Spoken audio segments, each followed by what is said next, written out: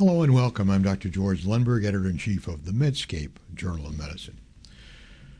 The older of you in the audience, in the United States in particular, might remember, take your cod liver oil, your mother said, or perhaps your grandmother. Was that wise advice? Have you even thought about it lately? Dr. George Griffing, Professor of Medicine at the St. Louis University School of Medicine and the Editor-in-Chief of Internal Medicine for eMedicine, is here today to talk about cod liver oil. Does it work? Dr. Griffing. There are many stories of mothers forcing their children to take cod liver oil. Centuries ago, Northern Europeans used cod liver oil to protect them from the cold. It was made from the livers of Gadus moria and other species of cod. Cod liver oil was said to relieve such complaints as rheumatism, aching joints, and stiff muscles. At the beginning of the 20th century, scientists established that cod liver oil was anti-rachitic, and it became commonplace for mothers to give it to their children.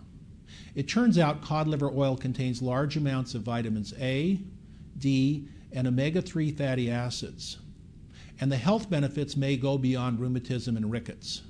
Vitamin A is essential for the immune system, bone growth, night vision, cellular growth, testicular and ovarian function. Pharmaceutical preparations are used to treat acne vulgaris and keratosis pilaris, and to treat acute promyelocytic leukemia.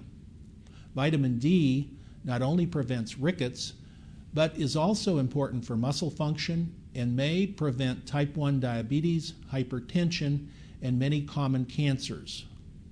Fish oils include the omega-3 fatty acids eicosapentaenoic acid and docosahexaenoic acid, or EPA and DHA. Recent evidence supports the cardiac benefits of omega-3 fatty acids beginning in 1999 with publication of the GISSI study, which showed reduction of mortality and sudden death.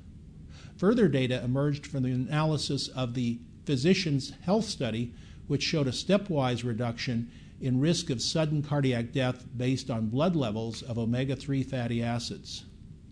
Most recently, the Japanese EPA Lipid Intervention Study, JELIS, showed a reduction in coronary events.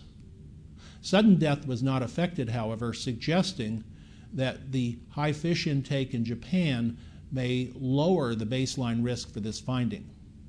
The mechanism for fish oil protection has been speculated to be an improvement in lipids with a reduction in triglycerides and an increase in HDL, and a direct membrane stabilizing effect of omega-3 fatty acids.